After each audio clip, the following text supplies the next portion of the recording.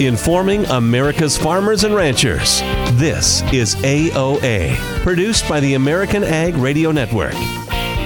Now, here's your host, Jesse Allen. And welcome into AOA, Agriculture of America, here today. Thanks so much for joining us once again. I'm your host, Jesse Allen. An exciting show lined up for you here today.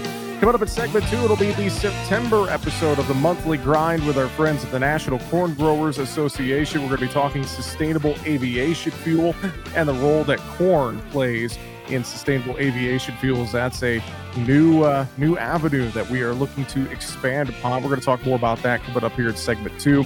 In segment 3, we're going to have a conversation with Bill Northey with the Agribusiness Association of Iowa.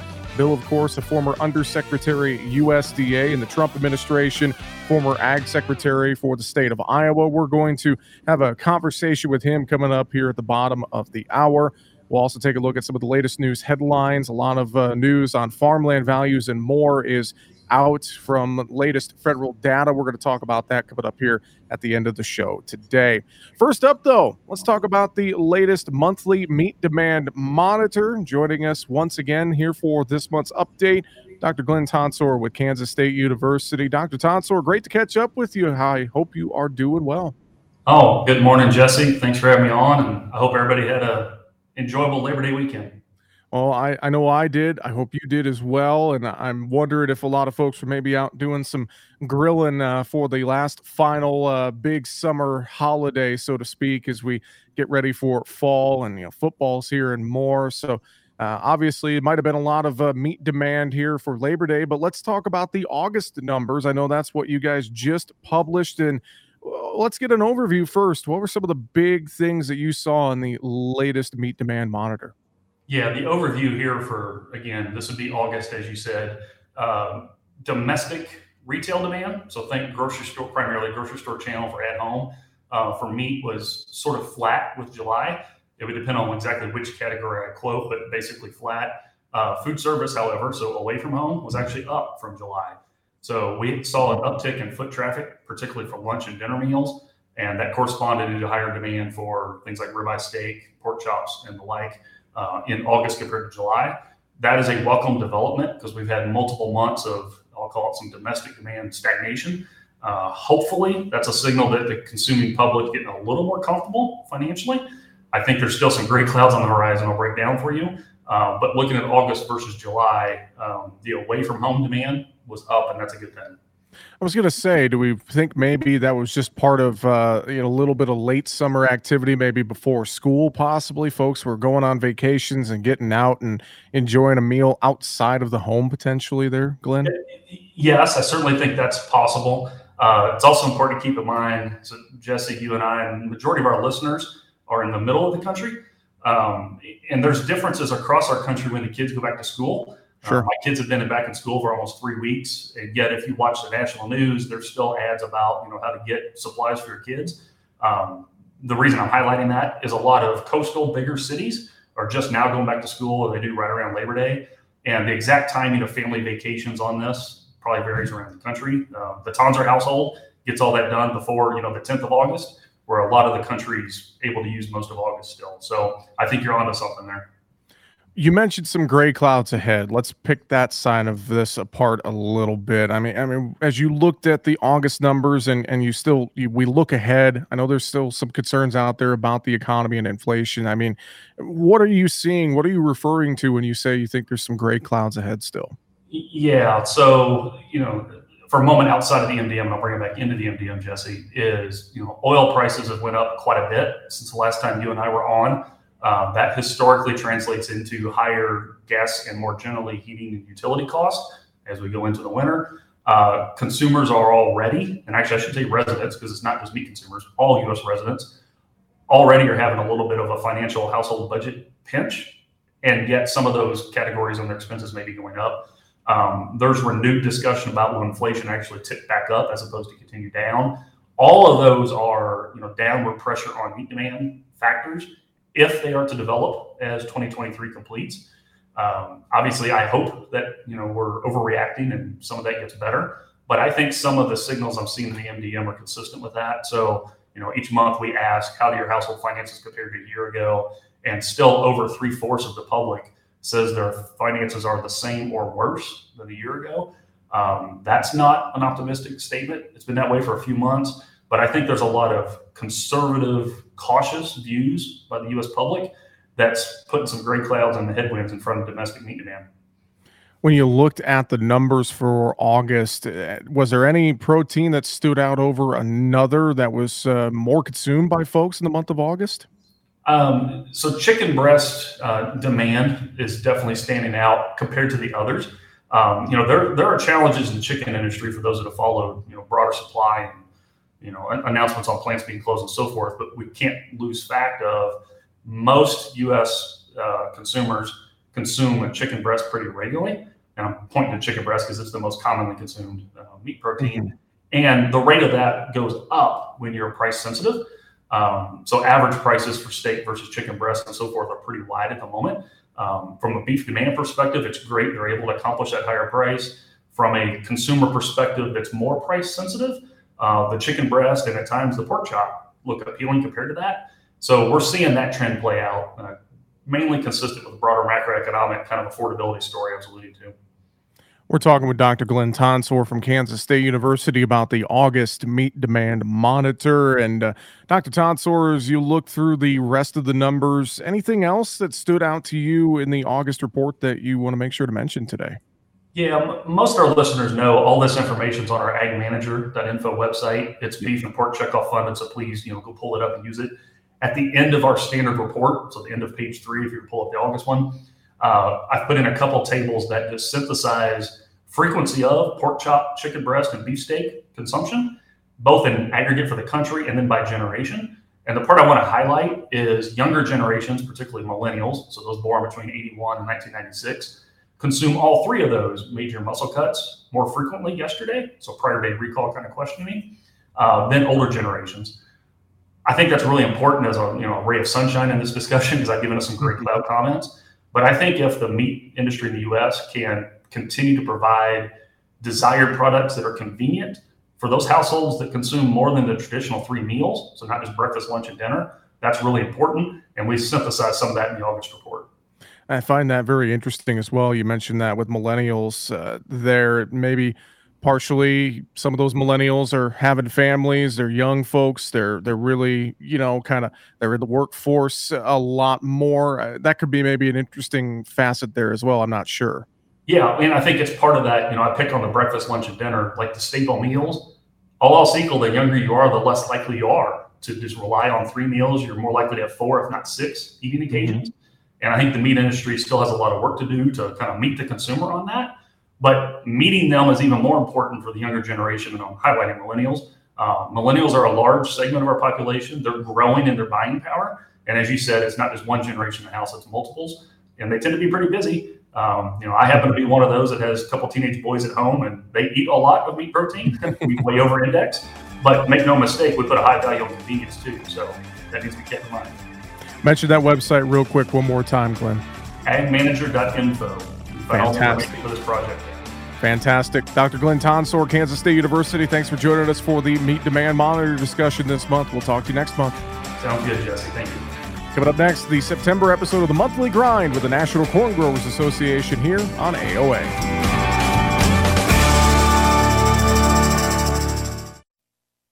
Paid non-attorney spokesperson. Are you over the age of 60 and been diagnosed with lung cancer? If so, you and your family may qualify for a cash award. Our experienced attorneys are standing by to evaluate whether you have a lung cancer claim that qualifies you for a cash award. The consultation is absolutely free, and there is no risk and no money out of pocket. We only receive a fee when we secure you and your family a settlement. 250,000 people are diagnosed with lung cancer every year. You're not alone in this battle. We can help make sure that you and your family are financially safe and that medical expenses are covered. Again, if you've been diagnosed with lung cancer and are over age 60, call now. Don't delay. There are deadlines for filing claims. We're standing by 24/7. Call us at 1-844-903-1744. 1-844-903-1744. That's 1-844-903-1744. Attorney advertising. William Steppacker Jr. is the attorney responsible for this ad. Main office, Granton, Pennsylvania. May not be available in all states.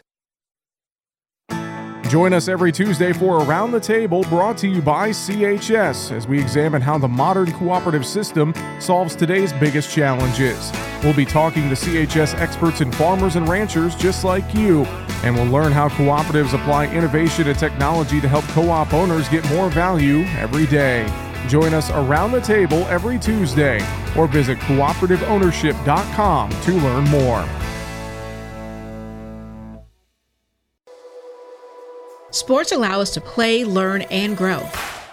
But there's something more important than victory. At the U.S. Center for Safe Sport, we believe every athlete deserves to be safe from abuse and misconduct on and off the field. We equip athletes, parents, coaches, and others with the right education to recognize, prevent, and respond to harmful behavior. Join the movement to champion respect and end abuse at uscenterforsafesport.org. What do Mick Jagger, Barbara Walters, and Star Jones all have in common? They've all suffered from something called heart valve disease. Heart valve disease affects 11 million Americans, and if left untreated, can lead to death. Unfortunately, less than 1 in 4 Americans have much knowledge of this disease that kills more than 25,000 people every year. The good news is that if heart valve disease is treated, patients can recover and live long, happy, and productive lives. But in order to treat heart valve disease, you need to know if you have it. If you or your loved ones are over the age of 65, have been treated with radiation to the chest, have been diagnosed with a heart murmur, or have a history of heart disease, it's time to listen to your heart. Ask your doctor today about screening for heart valve disease. A message brought to you by Heart Valve Voice US. For more information about the symptoms and treatment for valve disease, go to heartvalvevoice-us.org.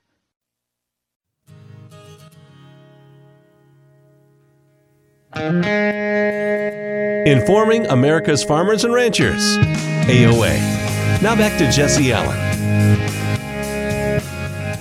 And welcome back to AOA, Agriculture of America. Jesse Allen with you here. It is time now for the September episode of the Monthly Grind with our friends at the National Corn Growers Association. We're talking sustainable aviation fuel here this month.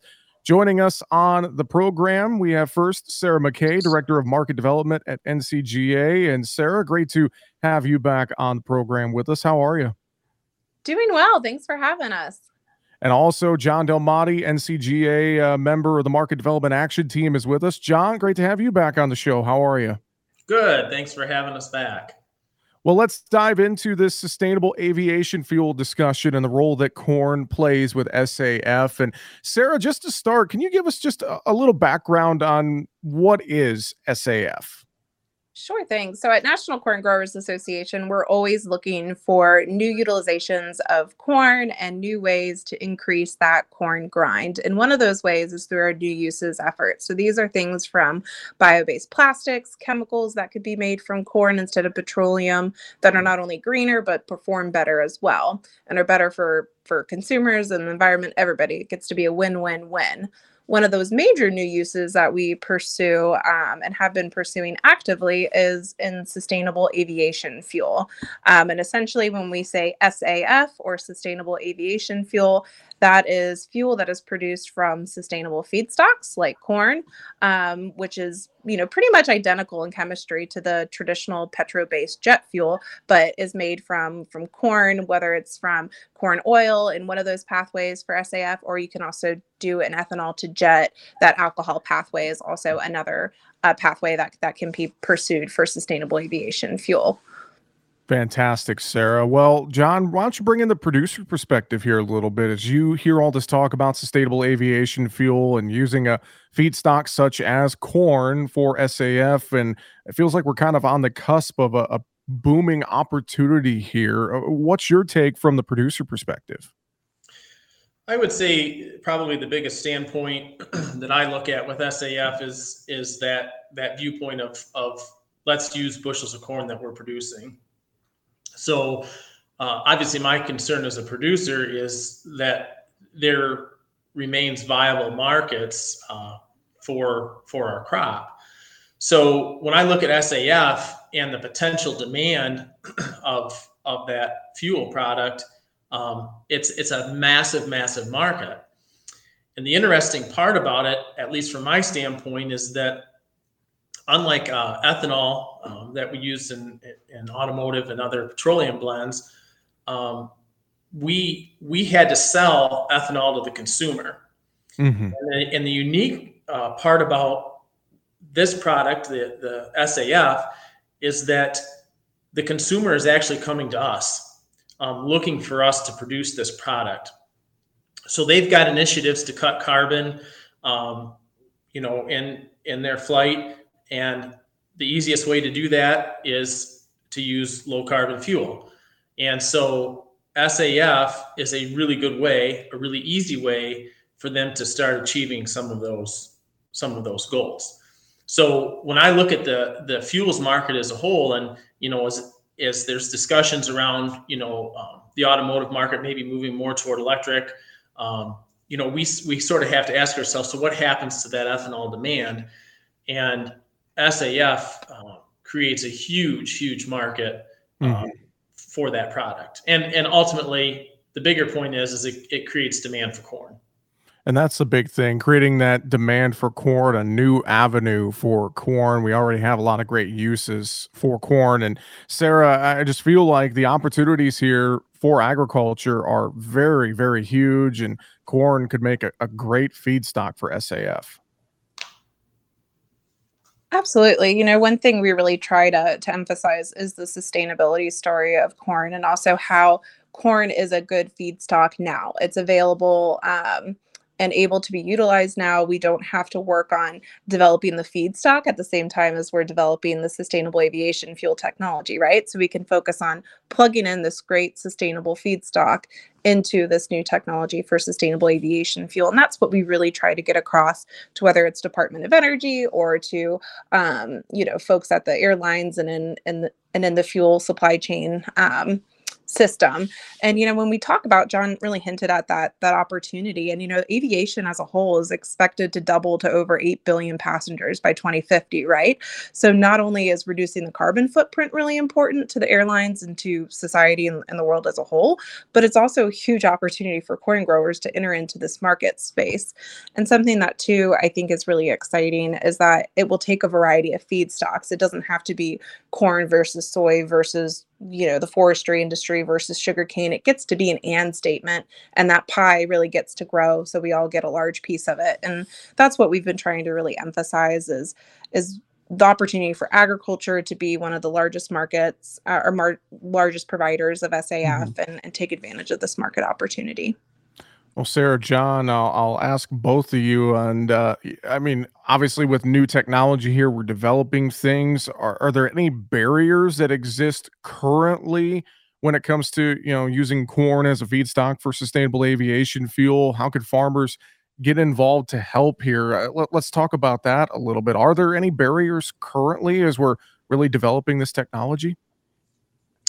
So I think it's kind of an interesting pathway to get to some of the things that we need to really get this off the ground. And the interesting one that really caught me off guard was really getting the Department of Treasury on board in terms of how we can incentivize implementation of the products and development of the products.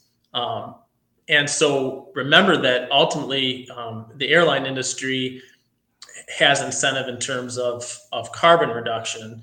And so what we have to make sure of is that we use the proper modeling for the carbon reduction. And without getting in the weeds too far, there are different models that you can use that sort of show what that carbon reduction might be.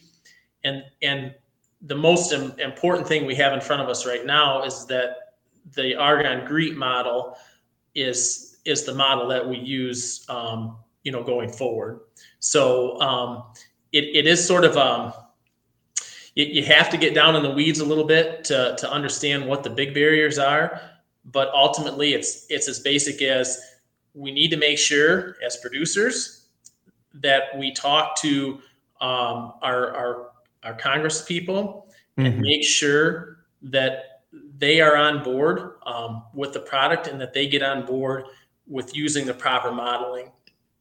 Because when we really step back and look at it from this standpoint, ultimately, it's a very sustainable product in terms of carbon capture. I mean, the corn plant captures a lot of carbon. Sure. So when we start going into some of those things, we can really make it a good, valid argument that agriculture in this marketplace is really important, and it's really important that we use the right modeling to get there.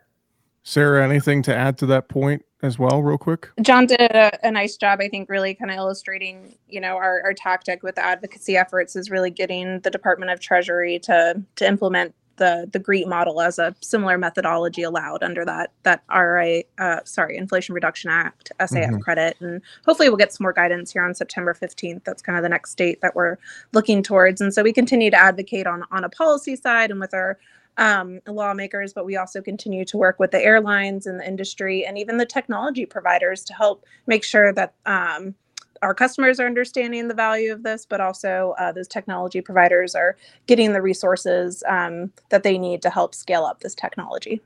And Sarah, I know as well some outreach that NCGA is doing. You guys are hosting a summit this week in St. Louis, correct? Correct. Yep. Tomorrow we have a SAF summit in St. Louis where we'll have participation from all parts of the sustainable aviation fuel value chain, from the feedstock providers to the technology providers to Department of Energy and USDA, as well as airline participation. And then we continue to build on conversations we're having with airlines, studies that we've done at National Corn Growers through the Market Development Action Team, as well as some planned attendance at future Sustainable Aviation Fuel conferences coming up this fall. So lots of work coming up ahead for the Market Development Action Team. Definitely lots of work coming up ahead, but very interesting. And I know a lot of excitement surrounding sustainable aviation fuel and the role that corn can play as a feedstock within the creation of SAF. Sarah McKay, John Delmotte with the National Corn Growers Association, the Market Development Action Team. Thank you both for joining us here this month on the Monthly Grind on AOA, and we'll look forward to a conversation again next month. Thanks so much for the time. Thank you. All right, and coming up next, we are going to... Thanks, Sarah. Appreciate it. Thank you both for joining us. All right, coming up next, we're going to have a conversation with Bill Northey from the Agribusiness Association of Iowa. That's next here on AOA, Agriculture of America.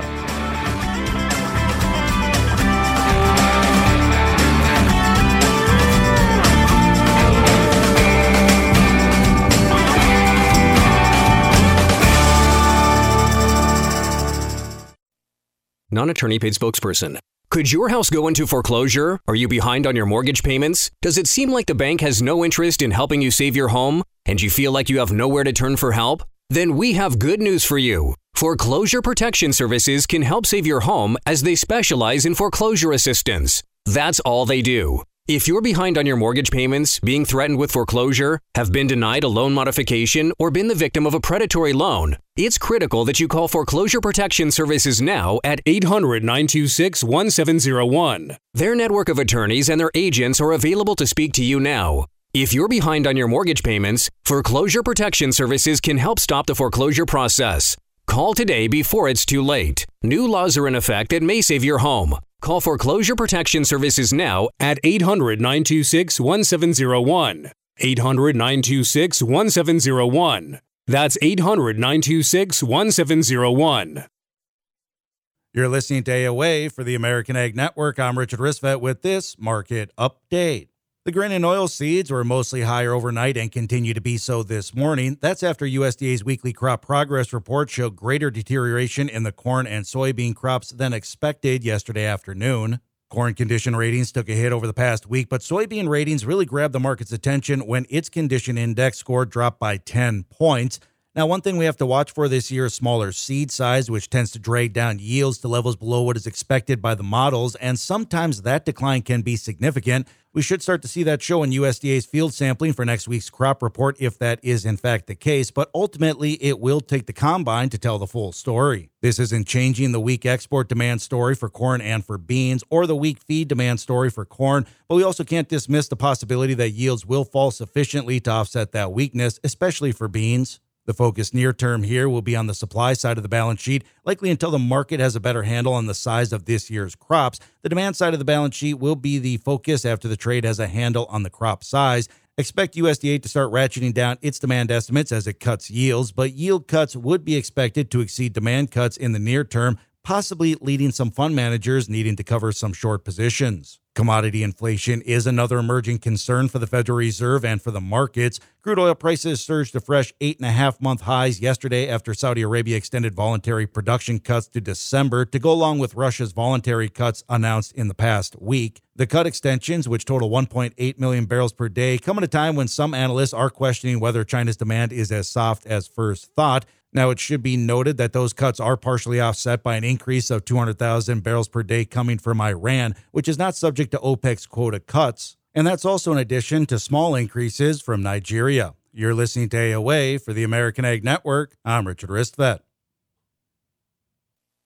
54. So basically, it's too late to start saving for retirement, right? Not right. Starting to save, even in your 50s, can really make a difference. Well, right now, saving seems hard to wrap my head around. Plus, with the way this year's been going... Hey, listen, it's okay. You still got this. Just go to aceyourretirement.org. It's an online tool from AARP that can help you get your retirement savings on track no matter your age. It's free and only takes about 3 minutes. I like 3 minutes. Yeah, at aceyourretirement.org, you'll chat with Avo, the friendly digital retirement coach. Just answer a few questions and you'll get a personalized plan and tips to help boost your retirement savings. Tips that are easy to understand and tailored to your lifestyle. I like that too. Plus, it's sponsored by AARP, so you know they got your back. Just head to aceyourretirement.org and make your plan to start saving for retirement. Thanks. That's aceyourretirement.org. A message from AARP and the Ad Council.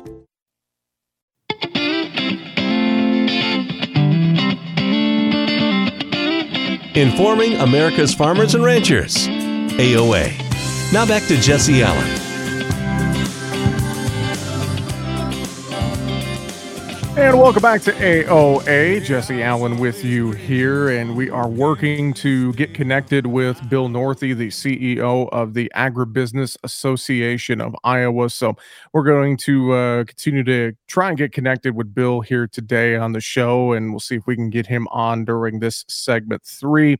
Well, of course, spent time last week at the Farm Progress Show in Decatur, Illinois, and I tell you what, crowds were out in full force once again there at the show in Decatur. I mean, Wednesday in itself, I know they used overflow parking during the show for the first time in a decade.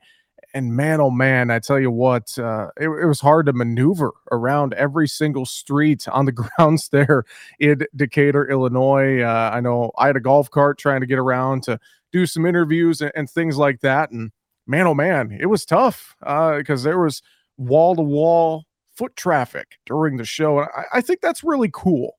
Really, really awesome to see folks coming back out in full force for farm show, especially as we've tried to ramp things back up after the COVID-19 pandemic, and a lot of folks out kicking tires and trying their best to see new equipment and much more. So I thought it was really, really great to see that. I know Husker Harvest Day is coming up here next week in Nebraska. We're going to talk to Matt Youngman about that coming up on tomorrow's program. Well, joining us now, I spent time in my radio career as a farm broadcaster in Iowa, so I got to know my next guest pretty well when he was Secretary of Ag in Iowa, and that he made his way to the USDA as an undersecretary, and he's now the CEO of the Agribusiness Association of Iowa. Bill Northey joining us here today on AOA. Bill, it's great to talk with you again. How are you? Great to talk with you, Jesse. Yeah, we've known each other. I've been in a few different studios with you. we spent a little time together, studios or farm fields out in the middle That's of right. Iowa. So we've definitely had our fair share of conversations. Well, I do appreciate you joining us here on the show today. And Bill, just for starters, get us up to speed on some of the things that are going on at the Agribusiness Association of Iowa, some of the things that you guys do there at the association and helping out ag businesses across the state. Can you give us a little overview of what's been going on there lately? You bet. Glad to. So Agribusiness Association of Iowa started about 30 years ago when Iowa Fertilizer and Chemical Association and Iowa Grain and Feed Association came together. So we're ag retailers that are providing agronomy services, feed mills, buying grain from farmers, and then folks that are associated with them, whether they are the wholesalers that are manufacturing fertilizer or agronomy products, seed folks, folks that are buying and processing grain or feeding it in some cases as well. So about 180 companies that are members of Agribusiness Association of Iowa. An awful lot of times they're gathering because there's some kind of government policy that they care about or that they worry about coming down the line, whether it's a legislative policy in the Iowa legislature or hoping for something that's an improvement, or whether it's an administration policy, like they're dealing with an agency that is regulating some items and can be a challenge in creating some regulation, not realizing what the impact is. So that representation of that group is really important. And then the other thing that we do, Jesse, is just pull folks together within that agribusiness community. And so being able to have them interact with each other.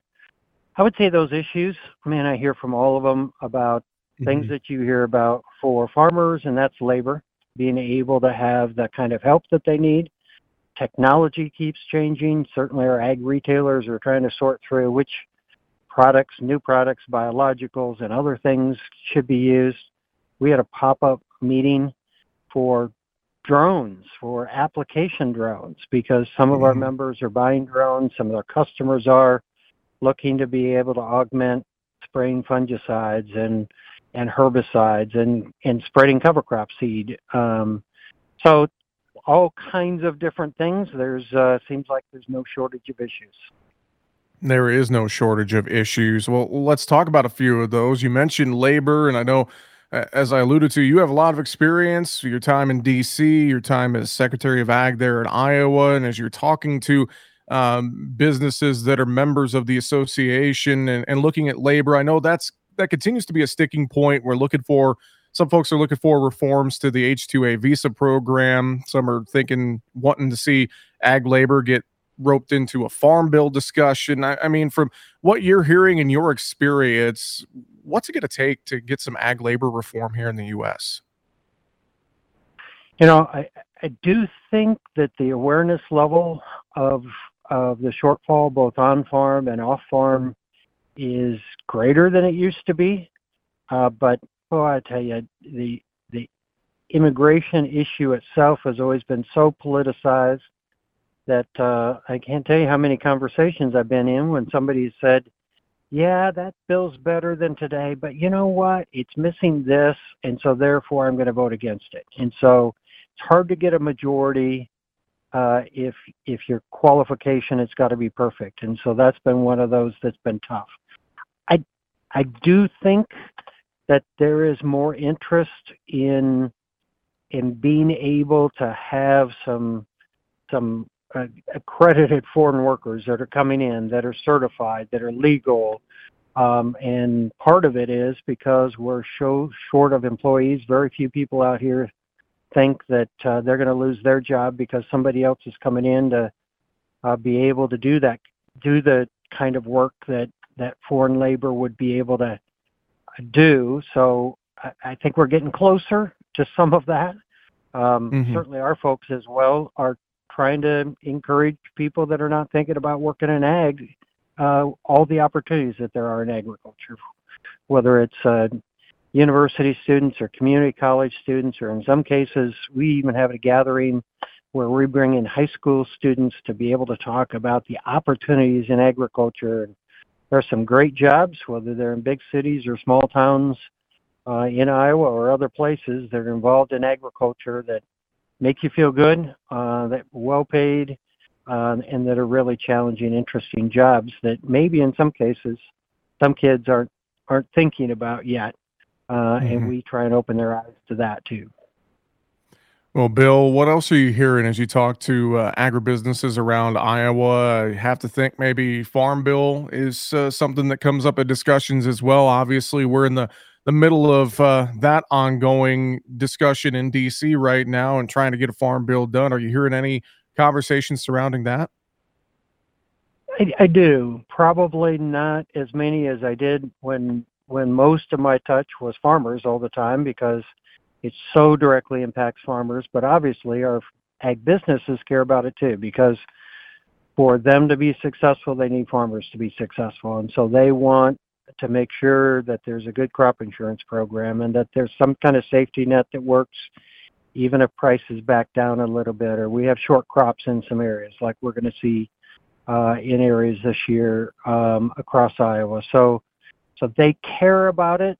They're not as engaged as our producer groups are. We're here mostly to support the producer groups that are out there that spend a lot of time figuring out, what should those support levels be and how should those programs be changed. So the agribusiness community is certainly supportive of the rest of the community. They care about that. I think there's, one of those little worries that not a lot of people are talking about, but could be disruptive, the potential of another government shutdown. When I was at USDA, we had that back in 2019, just after the Farm Bill was passed in December of 2018. And we were down for about 6 weeks. And, man, you kind of forget some of the things that the government does if they're not there to do them, whether it was sign two-party checks or be able to let people pay off their 9-month commodity loans so they could deliver on a contract that they already had promised to deliver. And there are just a lot of things like that that can be disruptive. And there's more rumbling that something could happen, while there's still a lot of hope that it doesn't. Very, very true. Bill, before we run out of time, any other final thoughts you'd want to share with us here today? Anything else you're hearing in those conversations you're having with ag businesses as you travel around the state of Iowa right now? Certainly our folks are looking at crop. We have a lot of chopping going on in Iowa. You've heard that from farmers, and you know that. We had a lot of chopping going on in August, and in Iowa, that's never a good thing. That means you got a short crop coming, and so they're thinking about their farmers that could have short crops. Obviously, that affects the revenue at our grain buyers out there and processors and others. I talked to a guy the other day. He's a farmer that said, this is just part of it. It happens sometimes, and we have some insurance, and we'll get through this. And it's not my first short crop. And I think that's what everyone's thinking about out there, and they'll get through it. But it does take a different kind of management in a short crop year. But overall, optimistic. We're in a great industry. We're with great people. I'm getting a chance to get around and get to know some of our members better and some of the work they do, and really proud of the things that they do to help make farmers successful out there. Fantastic. Well, folks can learn more about the Agribusiness Association of Iowa online, agribiz.org. With that, the CEO of the Agribusiness Association of Iowa, Bill Northey. Great to talk with you again, my friend. Have an awesome day. We'll talk to you again soon. Thank you much, Jesse. Great to talk with you. All right, coming up next, we're going to take a look at news headlines. USDA updates import forecast. We're going to talk about that. We're also going to look at some new farmland value data. That's next here on AOA.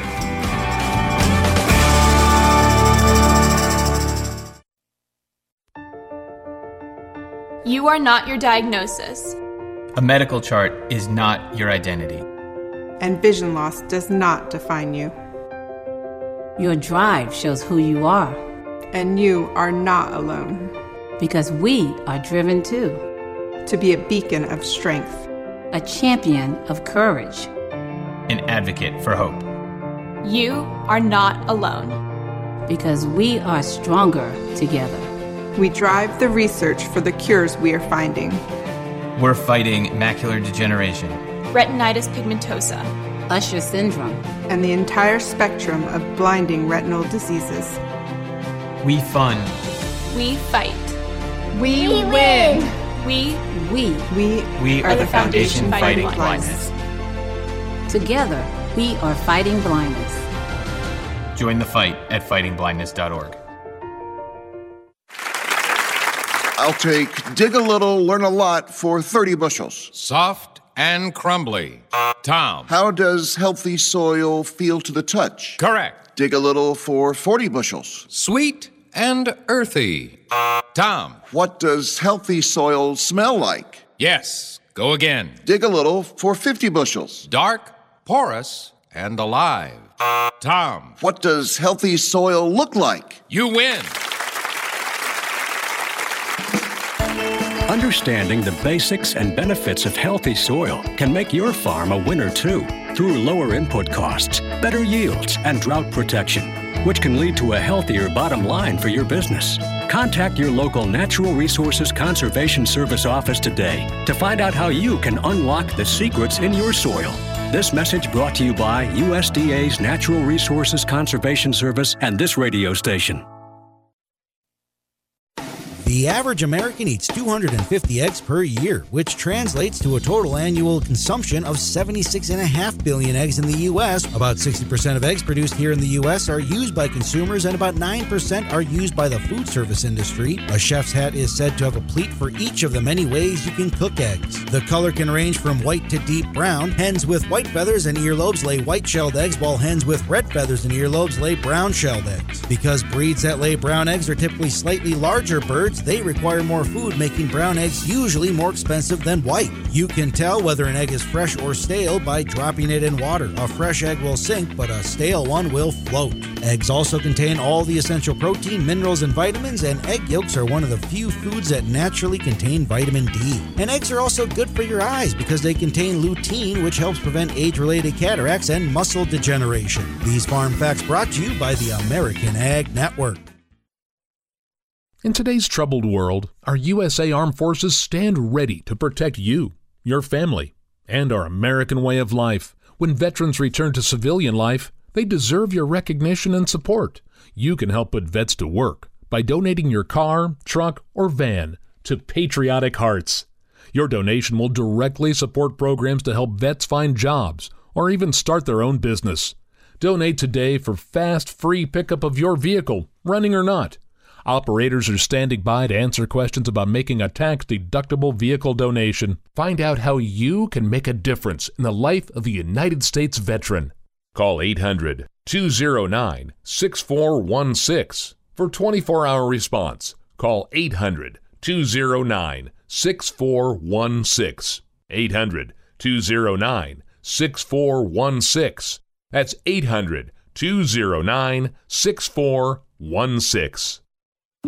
As veterans, we're no strangers to helping others. It's what we were taught, trained, and told to do. It could be for anything. Helping a friend move. Listening to a fellow veteran for hours, at any hour of the day. Or just simply making time for people. A neighbor, a loved one, or even a stranger. We're often the first to help others. There's no question about it. But we do have one question for the veterans listening. When was the last time you reached out for help? Perhaps it's time to do for yourself what you would do for others. If you or someone you know needs resources, whether it's for stress, finances, employment, or mental health, don't wait. Reach out. Find more information at va.gov/reach. That's va.gov/reach. Brought to you by the United States Department of Veterans Affairs and the Ad Council.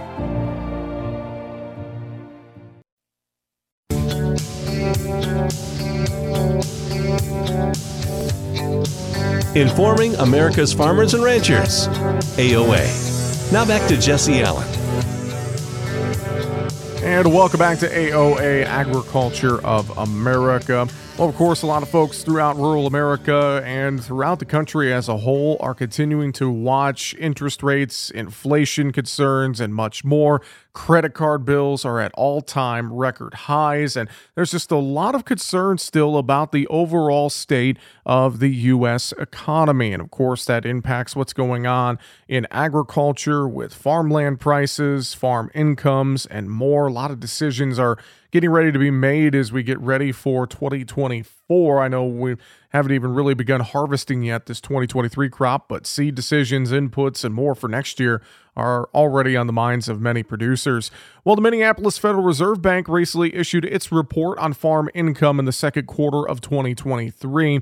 Joe Mahan, Director of Regional Outreach with the Minneapolis Fed, says while farm incomes were flat, land values were up in quarter two. We know this. We just got our numbers from the USDA, our annual numbers, and those jive with what we heard in our second quarter survey. We saw an increase in land values across the region. I believe that we had non-irrigated land values increasing on average about 9% across our region. That varied by state a little bit, but that generally held throughout the region. And we saw some increase in irrigated land and pasture land values as well. Now, the cost to rent farmland also has gone up. Rents also up, but not quite by as much. We saw non-irrigated land rents go up by 4% relative to a year ago. And those are generally consistent with what we saw in that USDA report that came out earlier in August. Now, the Fed survey showed that capital spending is down on district farms. Spending on equipment and buildings, and that's down as well. That's not too surprising given what we know has happened with interest rates and given what we know about the availability of a lot of inputs like machinery still being pretty hard, prices still being pretty elevated. However, farm household spending is still solid. Spending by farm households is still coming in really strong. Another indicator that the cash position is okay. So even though we're seeing incomes level off, capital investment or spending on equipment and buildings not really perking up, the consumer spending by farm households is still coming in pretty strong. And once again, that's Joe Mahan from the Minneapolis Fed. So we're going to continue to watch and see what is going on with farmland prices and more as we move forward.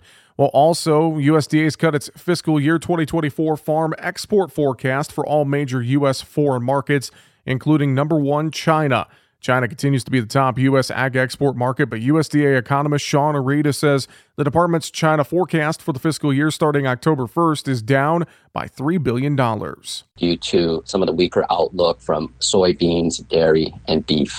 China is projected to remain our largest export market for fiscal year 2024. We are forecasting $30 billion for this upcoming year of exports to that market. As for number two, Mexico, and number three, Canada. We're forecasting Mexico $28.2 billion and Canada $27.5 billion. Meantime, Arita tells USDA Radio that ag imports are forecast to reach a record $199.5 billion next fiscal year, but in non-competitive areas. Import of products like bananas, pineapples, mangoes, coffee, tropical zone products that we don't produce really here in the U.S. And we also have a lot of counter-seasonal type of products we import that sort of complement our own growing cycles. Think of things like blueberries. Add to that processed foods like alcoholic beverages. The U.S. had back-to-back record exports during the last two fiscal years, reaching $196 billion in fiscal 2022, with new records in 7 of the top 10 markets, including China, Mexico, and Canada. Well, also, we see the Food and Agricultural Policy Research Institute at the University of Missouri released its annual U.S. Baseline Outlook report. It includes projections for agricultural and biofuel markets and helps in evaluating alternative scenarios for agricultural policy.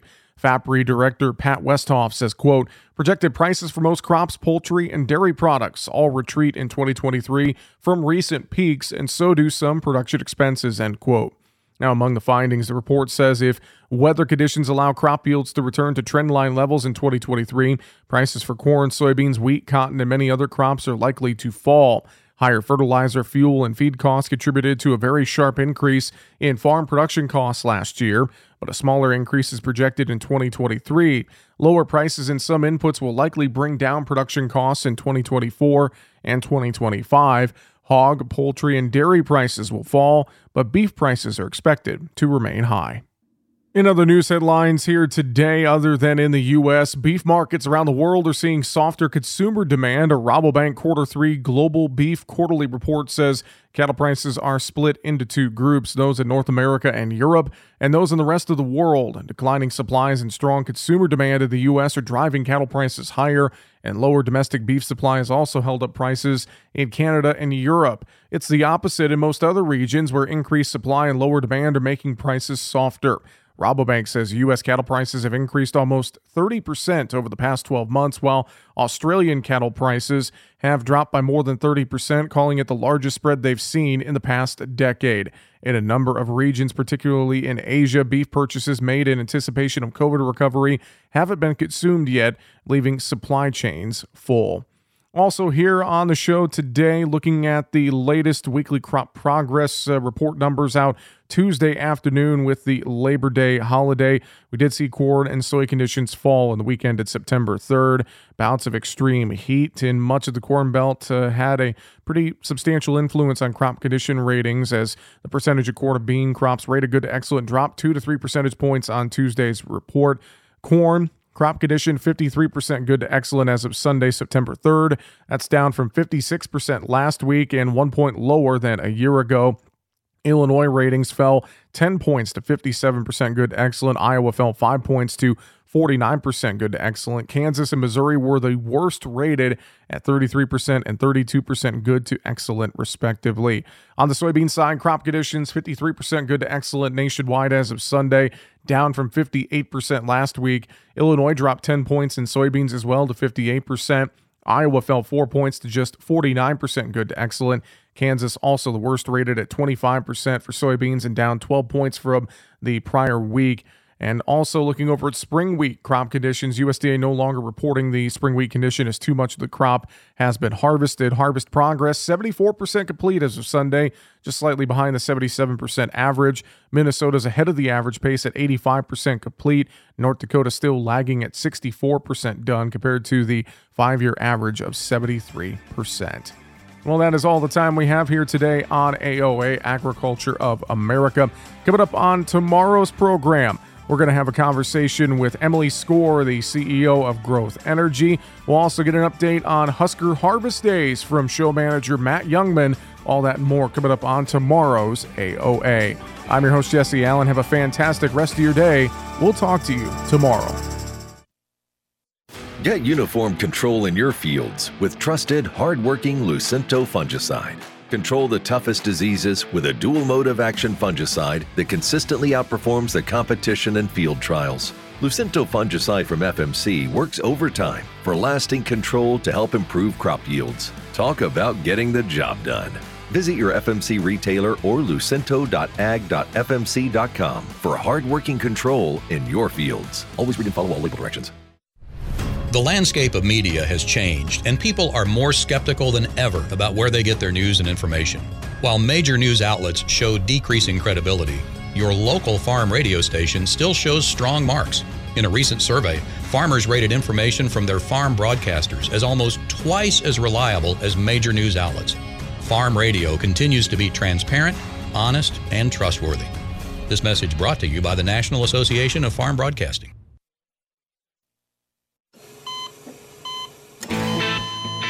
As an organ donor, your story doesn't have to end. The good in you can live on. In fact, you could save up to 8 lives with your gifts. Your heart could keep beating. Your kidneys could keep filtering. And your intestines could keep on digesting for others. And that's not all. You can improve the lives of 50 more people as an eye and tissue donor, restoring sight and health. And you're not just helping out the person receiving the transplant. You're touching whole families with your life-saving gift. Register in minutes. Just go to organdonor.gov. You'll be happy you did.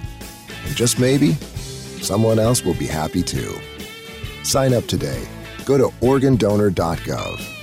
It saves lives. U.S. Department of Health and Human Services, Health Resources and Services Administration.